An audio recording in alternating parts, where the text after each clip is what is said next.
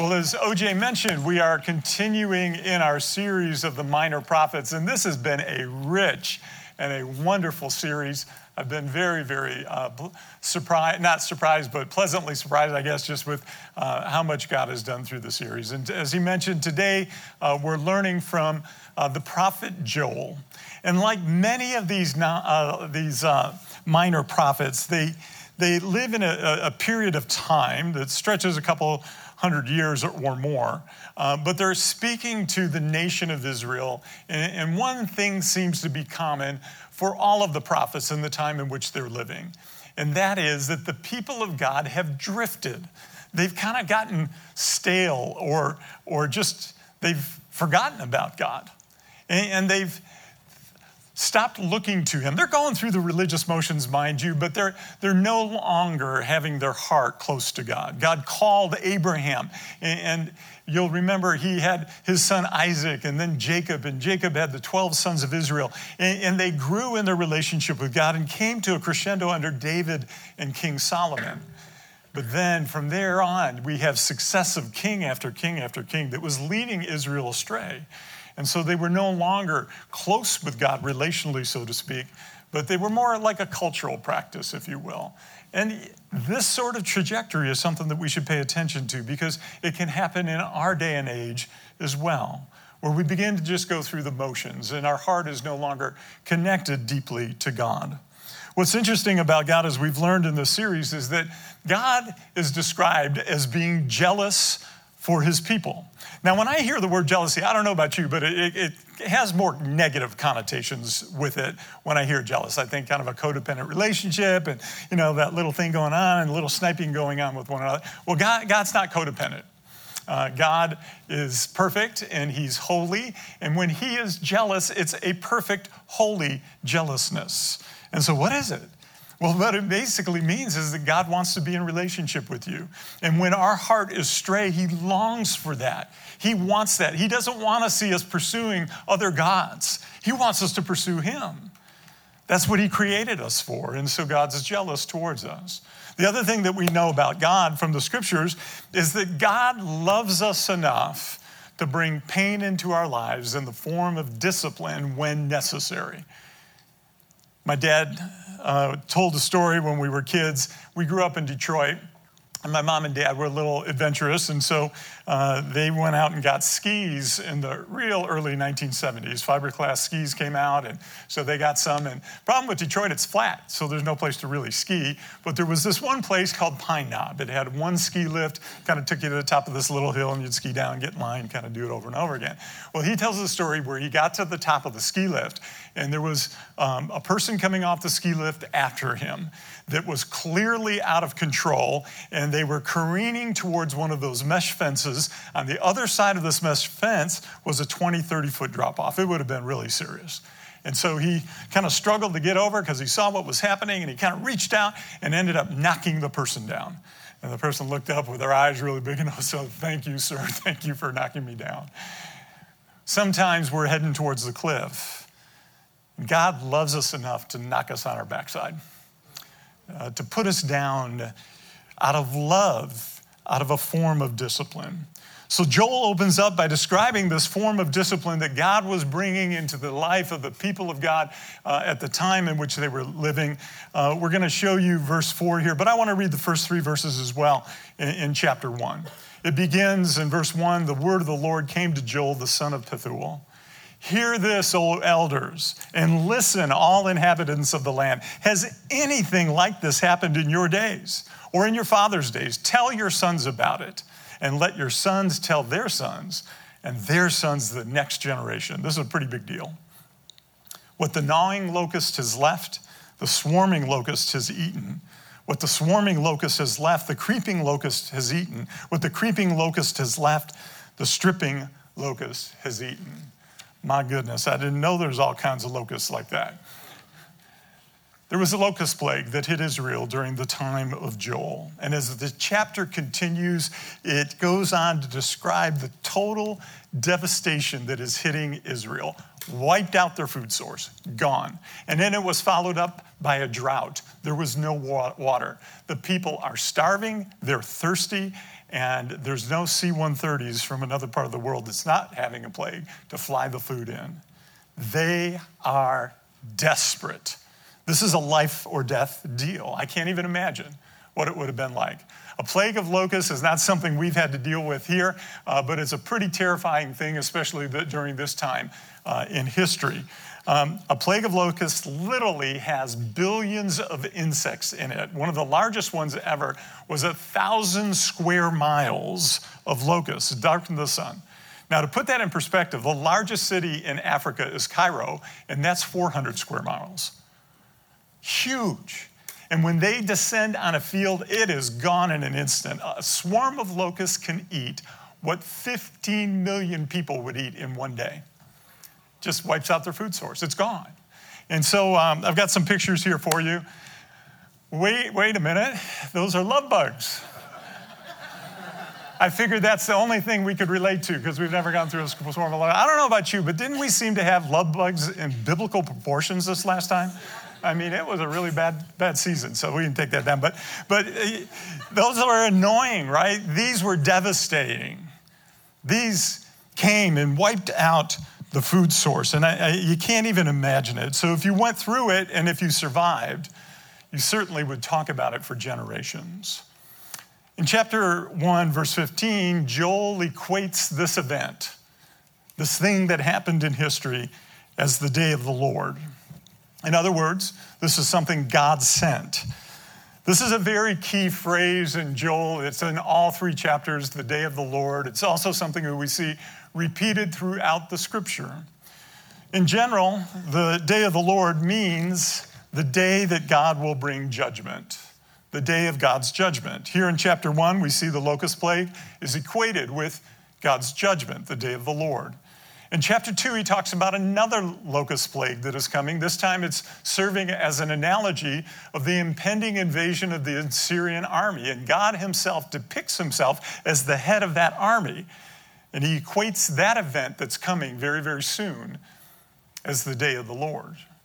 But in chapters 3, we see it again, but this time he pivots, and something very, very different is going on in the way that he is writing, because he's no longer writing about something that just happened or something that's about to happen, but he sets his eyes on the distant future and begins to prophesy about the end of time, where God will bring ultimately this devastation and his destruction and his judgment in the ultimate day of the Lord. Now, when we read this and when we hear this, this plays right into a common view of God. I mean, locust plagues and judgment and people dying and God being angry with people's sin. And a lot of folks have a difficult time with this when we talk about this aspect of God, that he's a God of justice, a God of judgment. And it's hard because on the other hand, Joel turns around in chapter 2, verse 13 and says, God is gracious. He's compassionate. He's slow to anger. He's full of loving kindness, and that he is willing to relent from sending calamity. And so we get these almost 2 extremes. There's this tension that people feel. How can God in the world be both? How is he a God of justice or judgment, but this God of gracious, compassionate love? So how do we reconcile this? Well, if you read the entirety of Scripture, what you see is an arc in Scripture that's very, very clear that God is after our hearts. God longs for his creation. He's jealous for our hearts, for us to come back to him and be in relationship with him. He's passionate about it, and he relentlessly pursues the hearts of people. As long as there's breath in your lungs, God is pursuing your heart. This is what we know about him. He is gracious. You see, the problem is not him. The problem is you and I. The problem is us. We have a continual propensity to pull towards sin, to drift in our relationship with God, to forget him. So we are sinful people, actually deserving of judgment. So the real question is, how in the world do we ever get to experience his gracious, compassionate love? Well, Joel, the good news, answers that question for us. And he tells us in doing so 3 things that he wants us to know about God. And so let's jump right in with the first one. This is what Joel wants us to know about God. God responds to a broken heart. God responds to a humble, broken, and contrite heart. This is what he says in chapter 1, verse 13. Gird yourself with sackcloth and lament, O priests. Wail, O ministers of the altar. Come and spend the night in sackcloth, O ministers of my God. For the grain offering and the drink offering are withheld from the house of your God. Consecrate a fast, proclaim a solemn assembly, gather the elders and all the inhabitants of the land to the house of the Lord your God, and cry out to the Lord. Alas, for the day of the Lord is near, and it will come as a destruction from the Almighty. Joel's response to the discipline of God is to call the leaders and the people, the community of God's people, to come together and to lament. Lament. What's lament? It's not something that we talk about much in church these days, and that's a shame, really. And so we get to go there this morning. The Bible is full of examples of people practicing lament. We see it all throughout the Old Testament prophets. They practiced lament. They personally did that. They often called the people of God to come and to pour out their hearts to God in lament. We see 65 of the 150 Psalms are actually Psalms of lament. We see Jesus himself in the Garden of Gethsemane the night before he is betrayed, spending a night in lament. And so this is replete throughout the scriptures, this practice of the people of God. In lament, we express our deep sorrow over our brokenness, over brokenness that exists in the community of God's people, over brokenness that exists in our world. In lament, we bring raw honesty with ourselves, raw honesty with God. We bring our confessions, we bring our questions, we even bring our complaints. Things that we don't understand, things that are troubling to our soul. This is actually one of the most beautiful forms of worship in all of the scripture. It's the human soul laid bare before God, broken and contrite, sometimes confused, often in pain. It's in those seasons of life where we might be angry with God, where we can't figure him out. We're finite, he's infinite, and he blows our mind in his perplexity of just, why isn't he acting the way I think he should act? Why is he different than what the scriptures seem to say? And so in lament, we wrestle with God. Oftentimes it goes beyond our words. It's just something down here, the cry of the soul that gets real before God and says, God, where are you? I don't understand. This is lament. It's our fight to believe God, a fight of faith, a fight to find answers to our soul's most deepest questions and pain. Some call this the dark night of the soul. And if you've ever gone through this, you know what I'm talking about. It's painful to go through, it's scary to go through, but in the end, it yields a depth of relationship with God that you can't even begin to understand. It's a great form of worship. So Joel calls the leaders and the people to get serious about doing heartfelt business with God. He continues this call to lament in chapter 2. Verse 12, even now declares the Lord, return to me with all of your heart, with fasting and weeping and mourning. Rend your heart and not your garments. In other words, tear your heart. The religious practice was to tear your garments, but God says, don't do that, rend your heart. Return to the Lord your God, for he's gracious and compassionate, slow to anger, abounding in love. He relents from sending calamity. Notice this is far more than a religious exercise. It's deeply heartfelt. It's the idea that we get real with God. I didn't know it at the time, but the first lament that I ever practiced was I was a junior in college. And some of you have heard some of my story. I was in a family that had a lot of dysfunction. And part of our dysfunction was kind of a religious little hypocrisy going on. And that we would show up at church virtually every Sunday, but those 2 hours of the week, the family looked a lot different than the other 166 hours of the week. Let me just put it that way. So by the time that I got to college, I really was kind of heading this way. I didn't want any more of the religious hypocrisy, and I was going to go find whatever it is my soul was looking for, and I figured I could get that without God. And so I went after it. But like the story often ends up when you try to find life and purpose and meaning without God, 2.5 years I was at rock bottom, face down in the proverbial mud, so to speak. And this particular evening was one of the worst of my life. I'd partied in ways I had never partied up to that point and haven't partied that way since. Ended up in a bar that evening, got in a confrontation with a guy, had a little glass in my hand, crushed a beer in his face. That was really powerful, right? And ended up just tearing a big old gash in my finger. Still got the scar here today to prove it. And I was bleeding pretty bad, so my buddy threw me in his car and we went over to the University Hospital.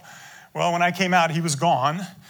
He was kind of tipsy, and so he didn't know why he was there. After about a half an hour, he forgot it was me, and so he jumped in his car and took off. It was a bitterly cold Michigan night, sub-zero temperature, 2 o'clock in the morning, and I have a 2.5-mile walk back to the dorm. I got sobered up in a hurry, and I just felt like I was at the worst possible place I could be. I remember getting on my knees next to my bed in my dorm and just pouring out my soul. Not even so much the words as just a cry of a penitent sinner that just knew that I had offended God and that I was making a mess of my life and I needed him in ways that I couldn't even verbalize. And so my soul cried out. And you know what? Joel's right. God's gracious. He's compassionate. He's slow to anger. He's full of kind love. And he's willing to relent from sending calamity, and he offers a blessing instead. This is who God is. And Joel wants us to know what David said, a broken and contrite heart, God will never reject. He wants us to know what God said through the prophet Isaiah. He says, to this person I will look, to him who's humble, who's contrite of spirit, who trembles at my word. God responds to the broken heart. There's another thing that Joel wants us to know about God. Not only does he respond to a heart that is contrite and broken, God restores what the locusts have eaten. Listen to what he says in verse 25 of chapter 2. You can look at it in your bulletins. He says, then I will make up for you the years that the swarming locust has eaten, the creeping locust, the stripping locust, and the gnawing locust. My great army that I sent among you. You will have plenty to eat and be satisfied, and praise the name of the Lord your God, who's dealt wondrously with you. Then my people will never be put to shame. Now again, losing your food source is a really big deal. But we're talking about God here. God could send manna if he wants. He has unlimited God resources to do what he wants to do to meet this need. And he promises to restore what the locust has eaten. Now, I like to try to demonstrate this to my children when they were little. I'm not God, but when you're a dad, especially when they're little, you kind of represent him to them. So I would remember sometimes they'd lose a toy, or I have one scene in mind where we went out for ice cream, and one of my daughters was licking her ice cream, and the ice cream wasn't in the cone very good, and plop, went to the... And she looked up at me, and her lips started quivering, and her eyes filled up with tears, and was, I just lost my ice cream. And Daddy to the rescue, right? He comes in, oh, don't worry about that. Daddy can get you 2 scoops. I can replace what you just lost, right? By the way, Jill and I just became grandparents 6 weeks ago. Really excited, little Tommy. And when this happens to Tommy, and he licks his ice cream and it goes down, he's going to get 3 scoops. All right? The locusts are going to show up in all of our lives. Life is hard. Life has its moments. We experience loss. We experience pain. We experience what life brings, and there's these seasons where it just doesn't make sense, where we feel the loss of what's going on in our world and in our own lives. And here's the kicker, is sometimes the locust is us. We do it to ourselves. We make dumb choices. And we experience the consequences of those choices. And it feels like years are lost, years that can never be made up. And I want you to know this morning that what God said to Israel thousands of years ago, he says to you this morning, he can restore what the locusts have eaten. I've seen it so many times. I've experienced it. My mom and dad, the household I grew up in had a lot of dysfunction. Here's the good news. It was halfway through their marriage. They were married 67 years. My dad turned to the Lord, came back to the Lord, and my mom came to Christ for the first time. And they began a journey together, a journey of healing, a journey of being transformed. And then to watch them grow in this newfound relationship that they had with God and with one another was just amazing. And the second half of their marriage was actually beautiful. And they ended up being two lovebirds when my dad passed at age 85. God's able to restore what the locusts have eaten. You know where that is in your life right now. I can't categorize all the areas and the possible scenarios of loss in your own life. But I want to tell you this. God cares. He's compassionate. He really cares. And he wants you to know he'll restore what's been lost. You don't have to wallow in it. You can grieve it. You can feel sad over it. But don't stay in it. Get up and move forward. God will restore what the locusts have eaten in your life if you'll just trust him. So he responds to the broken and contrite heart. He restores that which has been lost by the locusts. And then finally, God reveals his plan for the end of time and how he reconciles what his plan is to show that he is both perfect in his loving kindness and perfect in his justice. That which we have trouble reconciling in our mind is not a problem for God at all, and he wants us to know. So Joel talks about the future. He gives us prophecy about what's to come. Now, it's interesting, when I first got to Summit, we did a survey of what are some of the sermons y'all would like to hear. And one of the top 5 requests, believe it or not, was end times prophecy, what the theologians call eschatology, what's going to happen in the future and future things. So we get to go there this morning. Obviously, we can't go very far because I've only got a little bit left. But let me kind of do a flyby for you here of the 2 things that Joel talks about end times prophecy, and to try to put it in context a little bit. The 2 things that Joel highlights, the first one is found in Joel chapter 2, verses 28 and 29. He says, afterwards, I will pour out my spirit on all people. Your sons and daughters will prophesy. Your old men will dream dreams. Your young men will see visions.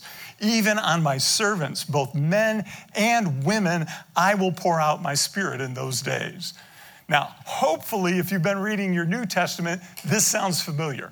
Because in Acts chapter 2, Peter quotes Joel to explain a phenomenon that happened and is recorded in Acts 2.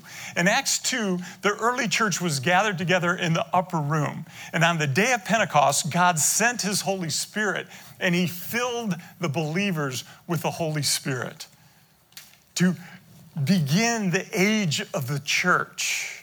And Joel tells us this is going to happen. Now, what's interesting, Moses had prayed for this a long time earlier. In Numbers 11:29, he says, oh, that all of your people would be prophets, and the Lord would put his spirit upon them. Now, watch this. In the Old Testament, what's interesting, the Holy Spirit would come upon a leader for a specific task, but then he would leave. And he only came upon a select few. And Moses said, oh, that he'd come on everybody. Well, Joel tells us it's going to be even much better than that. He just doesn't come upon you. He will live in you. If you're a believer, Ephesians 1:13 says, the moment you put your faith in Christ, God gives you the Holy Spirit. He comes in you. He regenerates you. That's why we say you're born again. He makes you a new person. And now he lives in you. And as you learn to walk in his power, he empowers you to live the life God is calling you to live. And for us collectively as the people of God to have the impact to bring the kingdom of God to this earth by the power of his Spirit. Isn't that exciting? That's where we live. Joel told us it's going to happen. And that's exactly what we're experiencing today. How exciting is that?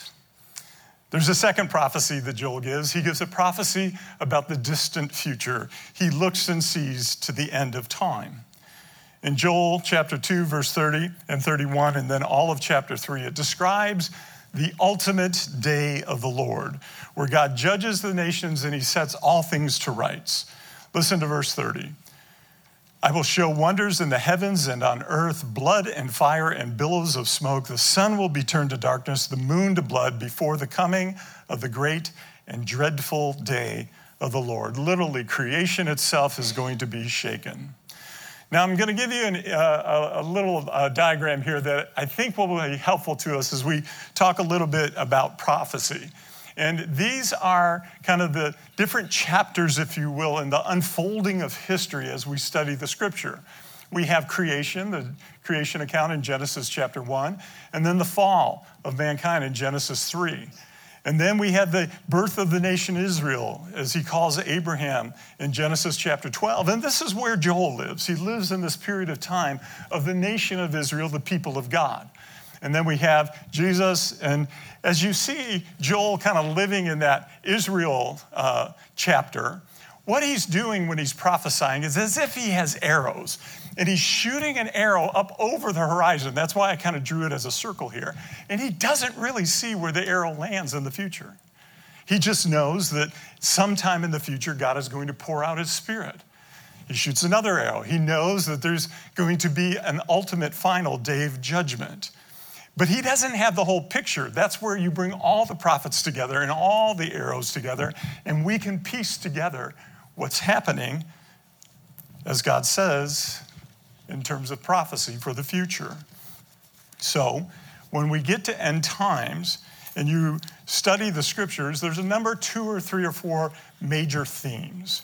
One of them is called the millennium. Now, stay with me because I'm going to kind of do a flyby here. But in Revelation, it talks about a 1,000-year reign of Christ. What makes prophecy maddening is no one has the exact complete picture. We're all kind of trying to put the jigsaw puzzle together, right? So some people believe that that's figurative language. Most people believe that that's an actual time that's coming where Jesus, after his judgment, is going to bring his reign to this earth for a 1,000-year period.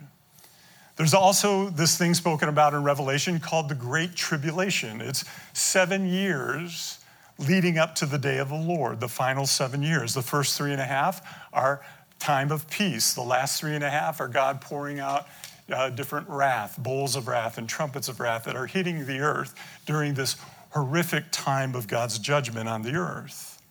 Then the theologians debate.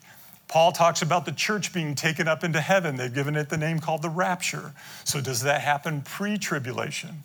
Does that happen mid-tribulation? Does that happen post-tribulation?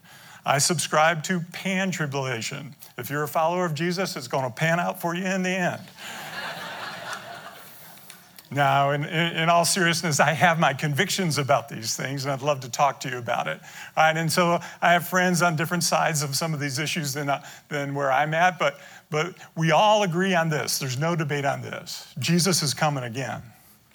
And when he does, he's going to judge the nations. There's going to be an ultimate and terrifying final day of the Lord, where he sets all things to right, and perfect in his justice and perfect in his judgment, he will judge the nations. In verse 32, I love how Joel summarizes this prophecy. It just reflects and captures the heart of God. In the midst of all of this judgment that's coming, listen to what he says. And everyone who calls upon the name of the Lord will be saved. Isn't that great? As God is orchestrating the unfolding of history and his justice is coming that demands that all will be held accountable and all will be set to right. God will have his final day in court. He uses that as an opportunity to call people to call upon him. God has appointed that day in the future for a reason, because right now he's giving time to respond to his gracious invitation of his love to avoid this judgment. And God's plan all along, from beginning to end, the Old Testament saints looked forward to the cross of Jesus Christ. We look back to the sacrifice of what Christ has done. But that's God's plan for resolving this conflict in his, what looks like a conflict to us, in his character of his perfect justice and his perfect love. It's simple, really. God in his great love took your and my penalty. Jesus lived the life we were supposed to live. He did not sin. He was perfect. Therefore, he did not deserve to die. But he willingly, in the most unimaginable act of love, gave himself to take our place. And there on the cross, it says, he who knew no sin became sin on our behalf. God put all the sin of the world on Christ, and he poured out every last ounce of his furious wrath. He didn't leave one thing back. Not one iota was held back. He didn't wink an eye at sin. Jesus paid it all. Here's the cool part. That sin that he bore and the penalty thereof was not strong enough to keep him in the grave. He rose from the dead, and he defeated for all time our mortal enemies of sin and death forever. And so because of Christ, we too can have life eternal. We can have forgiveness. We can have a new start. We can be born again, regenerated as new people of God. Forget the old, lean into the new. Jesus paid it all. Isn't that great? Joel says, call on the name of the Lord.